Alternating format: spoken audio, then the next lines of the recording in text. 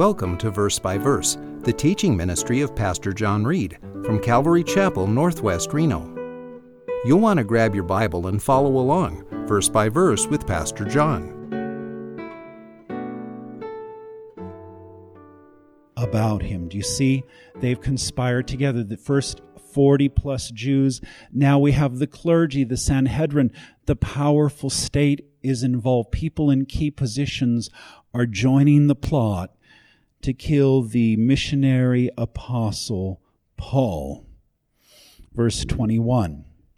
So do not listen to them, for more than 40 of them are lying in wait for him, and have bound themselves under a curse, not to eat or drink until they slay him.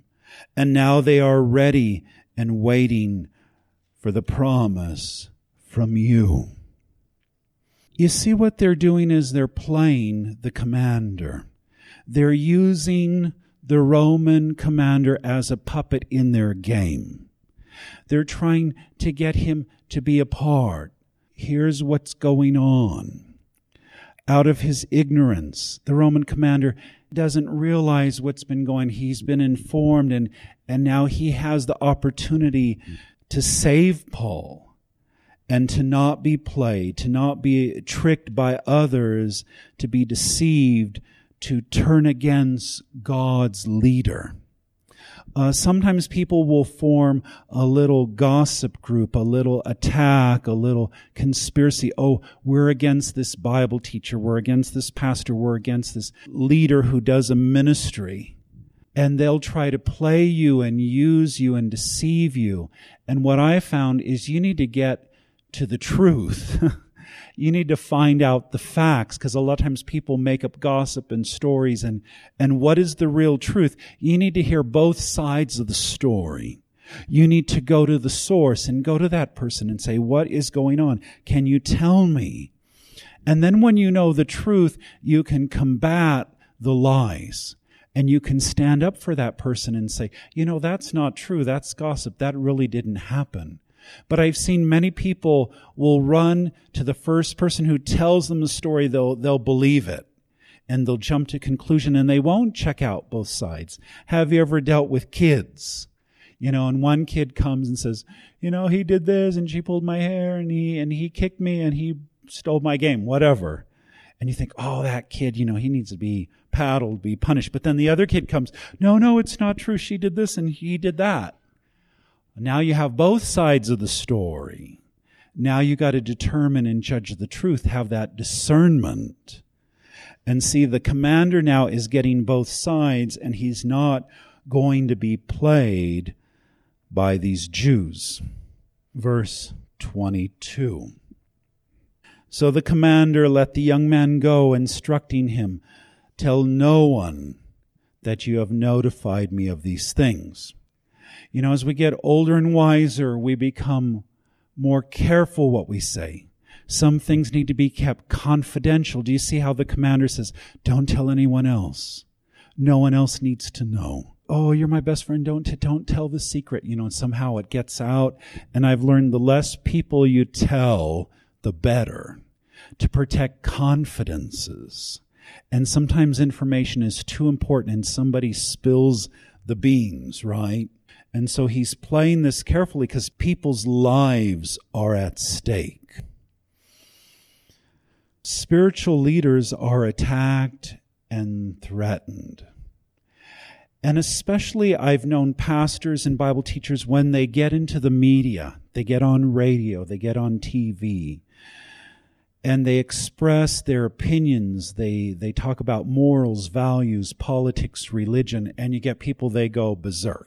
They call in threats. I'm going to hurt this pastor, this preacher. I don't agree with what you say. And you get emails, and you get intimidation and stalkers. And I've seen it even against pastors. It's a horrible, horrible thing. We need to reveal the truth, right? We need to foil the plot. We need to protect our brothers and sisters, our spiritual leaders, against the world's plots and plans and attacks. protect accused Christians, verse 23. And he, the commander, called to him 2 centurions. Now, centurion would be like the word century, 100. A centurion is over 100 soldiers. So 2 centurions, you have 200 soldiers that they control. So he's calling in some power. He's calling in some troops. So he called to him 2 of the centurions and said, get 200 soldiers ready by the 3rd hour of the night to proceed to Caesarea. 3rd hour of night would be 9 o'clock. The sun goes down at 6, so it's 9 o'clock at night. We're going to smuggle Paul out now. Get ready. We're going to escape under the cloak of darkness. We're going to gather hundreds of troops. Get ready. We're taking him hours away to Caesarea, to the headquarters, where we have a powerful Roman base, where the most powerful Roman governor is seated who protects the region. We're going to smuggle him out to where it's safe. This is our plan. Under darkness, get the soldiers ready. With 70 horsemen and 200 spearmen, we're going to build it up a total force of 470 soldiers. Do you see it? Rome has the power. They are a powerful and mighty government. They have conquered the known world. The commander finds out, man, these Jews have 40 guys to attack us. We're going to have, 40 plus. We're going to have at least 10 to 1. They have 40. We're going to have 470. They better not mess with us. And you see the power and the might of Rome to come in and protect one of their citizens, a Roman citizen. I know my rights. I'm an American. And you know what? America is a powerful nation, and we will come in with our power and might and protect you. Whatever we have to do, we'll send in, the police, we'll send in the county sheriff, we'll send in the National Guard, we'll send in the troops, we'll send in the FBI, the CIA, special forces. We'll send in the SWAT team, whatever, to protect our citizens. Keep them safe. Maybe you're under trial. People want to kill you because they think you did some crime. But we'll put you under protective custody because you have the rights as an American to have a full trial, just like Paul does, to stand before your accusers, to defend yourself. You are innocent until proven guilty. And so Paul's trials will begin. Verse 24, they were also to provide mounts so Paul could ride a horse, right? Because in case they need a quick getaway, to put Paul on and bring him safely to Felix, the governor. Verse 25, and he wrote a letter having this form. So, the commander sends 470 troops with Paul and with letter in hand. And here's the letter. It's ancient style. You say who it's from and who it's to at the beginning of your letter. It's the ancient style. Here's the commander, 26, Claudius Lysias. This is the Roman commander. To the most excellent governor, Felix, greetings. Now we have, Pontius Pilate, Roman procurator, governor of in Jerusalem. But this is Felix is over the whole region, one of the most powerful, and he's headquartered in Caesarea. This is the biggest, most powerful Roman fortress outposts with huge amounts of troops. We're going to send him to home base, headquarters of the region for protection and for trial. 27. When this man was arrested by the Jews and was about to be slain by them, I came up to them with the troops and rescued him, having learned that he was a Roman, right? Citizenship has its privileges. Paul says, I'm a Roman. They protect him. They can't scourge him and whip him. He has rights. Same thing. I'm an American. I've been in foreign countries, and that American passport has clouts.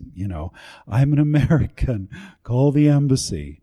You can't treat me like this. Verse 28, and wanting to ascertain the charge from which they were accusing him, I brought him down to their council, to the Jewish Sanhedrin, right? And I found him to be accused over questions about their law, but under no accusation deserving death or imprisonment. Rome runs the show. The Jews have their own rules and rituals. They have a religious law. They have the Old Testament. But Rome runs the show. He's not guilty under our laws. They had their little court. They want to, do things to him. He's a Roman. He can't be punished by religious laws. You see the same thing in Islam. They have Sharia law, which is Islamic laws, and they want to impose Islamic law in other countries that are not Muslim, even here in the United States. And you have people saying, this is crazy. The American courts will never accept your religious laws. We follow our laws. We follow the Constitution. We follow the Bill of Rights. We have our own laws on the books. And we're not going to let your religious law be imposed on our state and federal laws. The same principle is here. Verse 30. When I was informed that there would be a plot against the man, I sent him to you at once, also instructing his accusers to bring charges against him before you. That's why I'm sending the Roman prisoner to a Roman judge, because he has rights. He cannot be treated this way. Religious leaders under attack. I know of famous pastors that have to have protection. Of course, my favorite, Pastor Chuck, and I was at Calvary Chapel, Costa Mesa. It has been a large church in its past, sometimes over 20,000 people. And Pastor Chuck, he's like a big father, and he's older, and he's sweet, and he's always smiling. And you think, who would want to hurt and attack Pastor Chuck? Oh, a lot of people. Radio, TV, this powerful ministry all over the world, and people that want to hurt him. I was talking to one of the associate pastors, and he said, Pastor John, the way it is at churches, we have key pastors and ushers, and they sit up near the front. And when it's time to pray, we don't close our eyes and bow our heads. We keep our eyes open. And I said, well, why would you do that? Because sometimes we get someone run down the middle aisle of the church and run toward Pastor Chuck to attack him. We have to have our eyes open. I know of many pastors, they have armed security in the church because people want to hurt them and attack them. Can I tell you, there's a real devil, there's real evil, there's real enemies of the church, and I know the most godly pastors and spiritual leaders like Billy Graham, and you've got these evil people that want to hurt and destroy our spiritual leaders. This is the real world. I wish it wasn't so. The Romans are protecting our apostle. And sometimes our enemy's enemy becomes our friend. Does that make sense? The Romans were enemies of the church. The Jews are enemies. Judaism is enemy against the church. But what we're doing is we're playing one against the other. So the Romans, which are our enemies, are protecting us against Judaism, against the Jews. So our enemy's enemy becomes our friend, if that makes sense. Await your trial. Verse 31. So the soldiers, in accordance with their orders, took Paul and brought him by night to Antipatris. It is a Roman outpost. It is the halfway point between Jerusalem and Caesarea. It's about halfway. And this is at the point where they're going to divide up the troops. The foot troops are going to go back to Jerusalem to their base, and the horsemen are going to continue with Paul to Caesarea. And so it's a halfway spot, verse 32.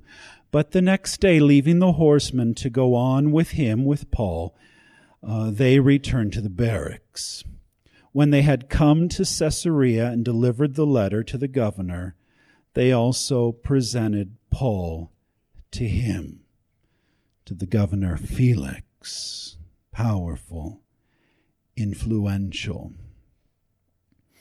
A Roman governor Antonius Felix has an unusual past because he was once a human slave, then he became a free man, then he rose up through the ranks to become one of the most powerful, influential governors over the whole region of Syria and Judea. He kind of controls that Palestinian area. Felix. I think because maybe he had been a slave, maybe he had some compassion and understanding. Verse 34. When he had read it, he asked from what province he was. And when he learned that he was from Cilicia, he said, I will give you a hearing after your accusers arrive also, giving orders for him to be kept in Herod's praetorium. Felix will become the judge. He will wait for both attorneys to come. The opposition, the prosecutors, right, are coming from Jerusalem. The Sanhedrin will send their best opponents to attack and make accusation, requesting the destruction of our great apostle. It is a courtroom about to convene. And it is the swearing in, right? I promise to tell the truth, the whole truth, and nothing but the truth. You know, as a wise discerner, you need to hear both sides, right? Don't just take in gossip. Oh, yeah, they did this. Oh, I better spread the news. Oh, we better come against this Christian and attack them. Oh, no. You need to hear the whole truth.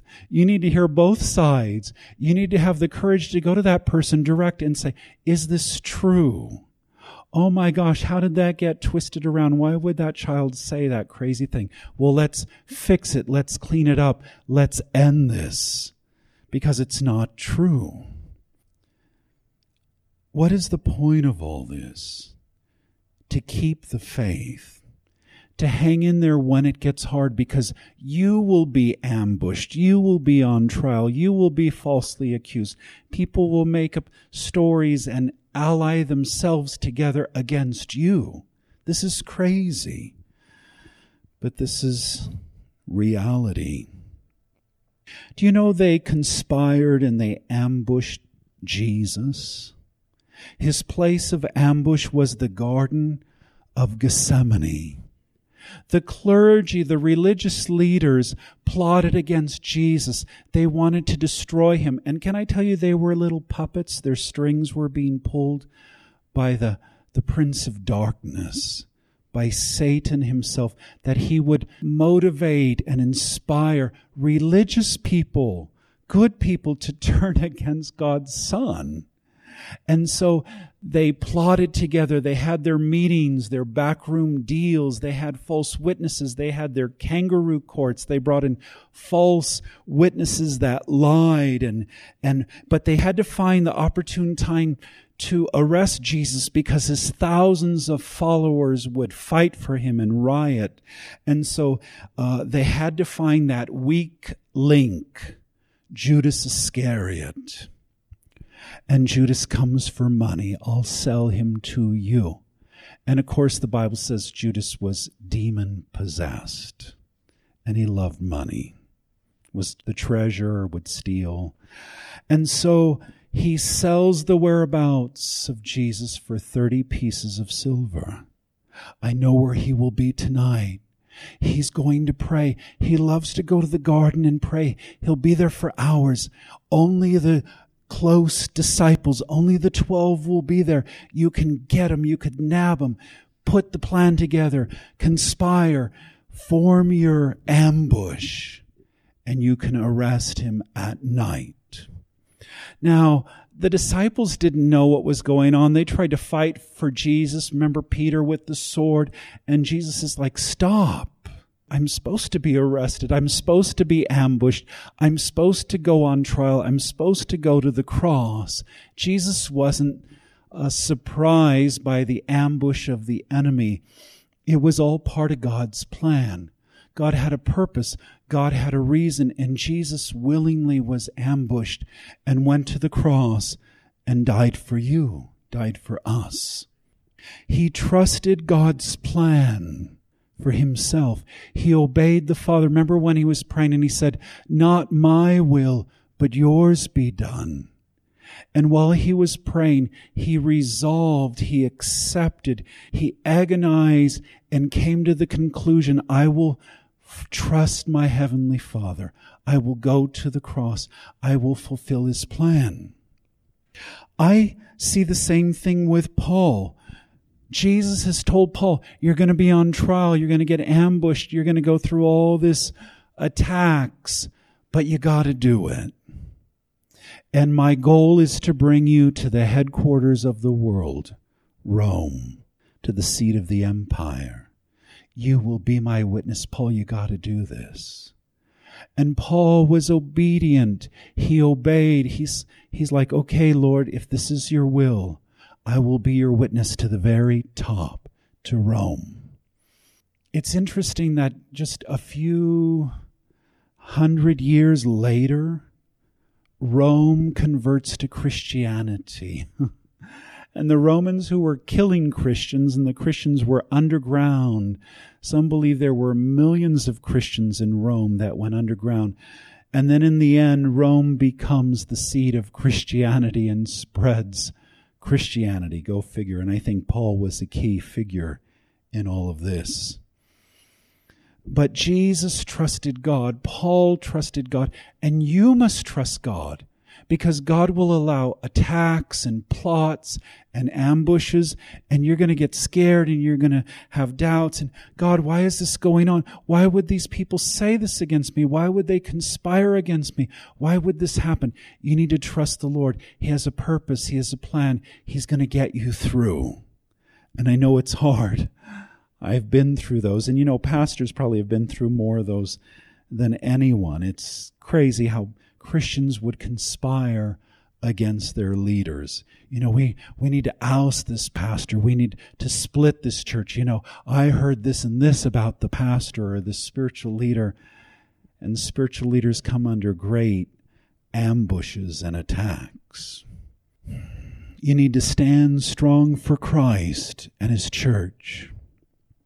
The first step is to become Jesus' follower, to come to the cross, to receive his blood shed for you, to accept his forgiveness and grace and his love, and then to grow bold in your witness, and to become a protector of other believers, to oppose the lies of the enemies, and to get strong and prepare for the attacks of Satan, to trust in God's awesome plan for your life. Beware of ambushes. Let's pray. Lord Jesus Christ, we love you, we bless you, and we trust you. And it's hard knowing sometimes you allow trials and temptations and attacks upon us, but you promise to be with us and to get us through and to protect us. May we trust in your plan even when we don't understand, even when things are rough and hard, even when the world persecutes us and attacks us, because we love you and we stand for you and your word. Keep us strong. Keep us holy. May we not fall away. Build up those that would be discouraged and afraid and hurt. Heal their hearts. Make them strong, that they can be powerful witnesses, that we would model the Apostle Paul, that we would follow Christ. For we pray in his name, Jesus' name. Amen.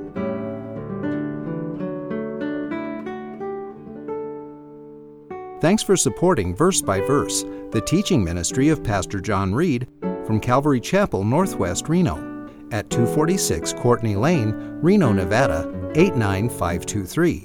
Our phone number is 775-746-4567, and our webpage is calvaryreno.com. You're always welcome to join our services.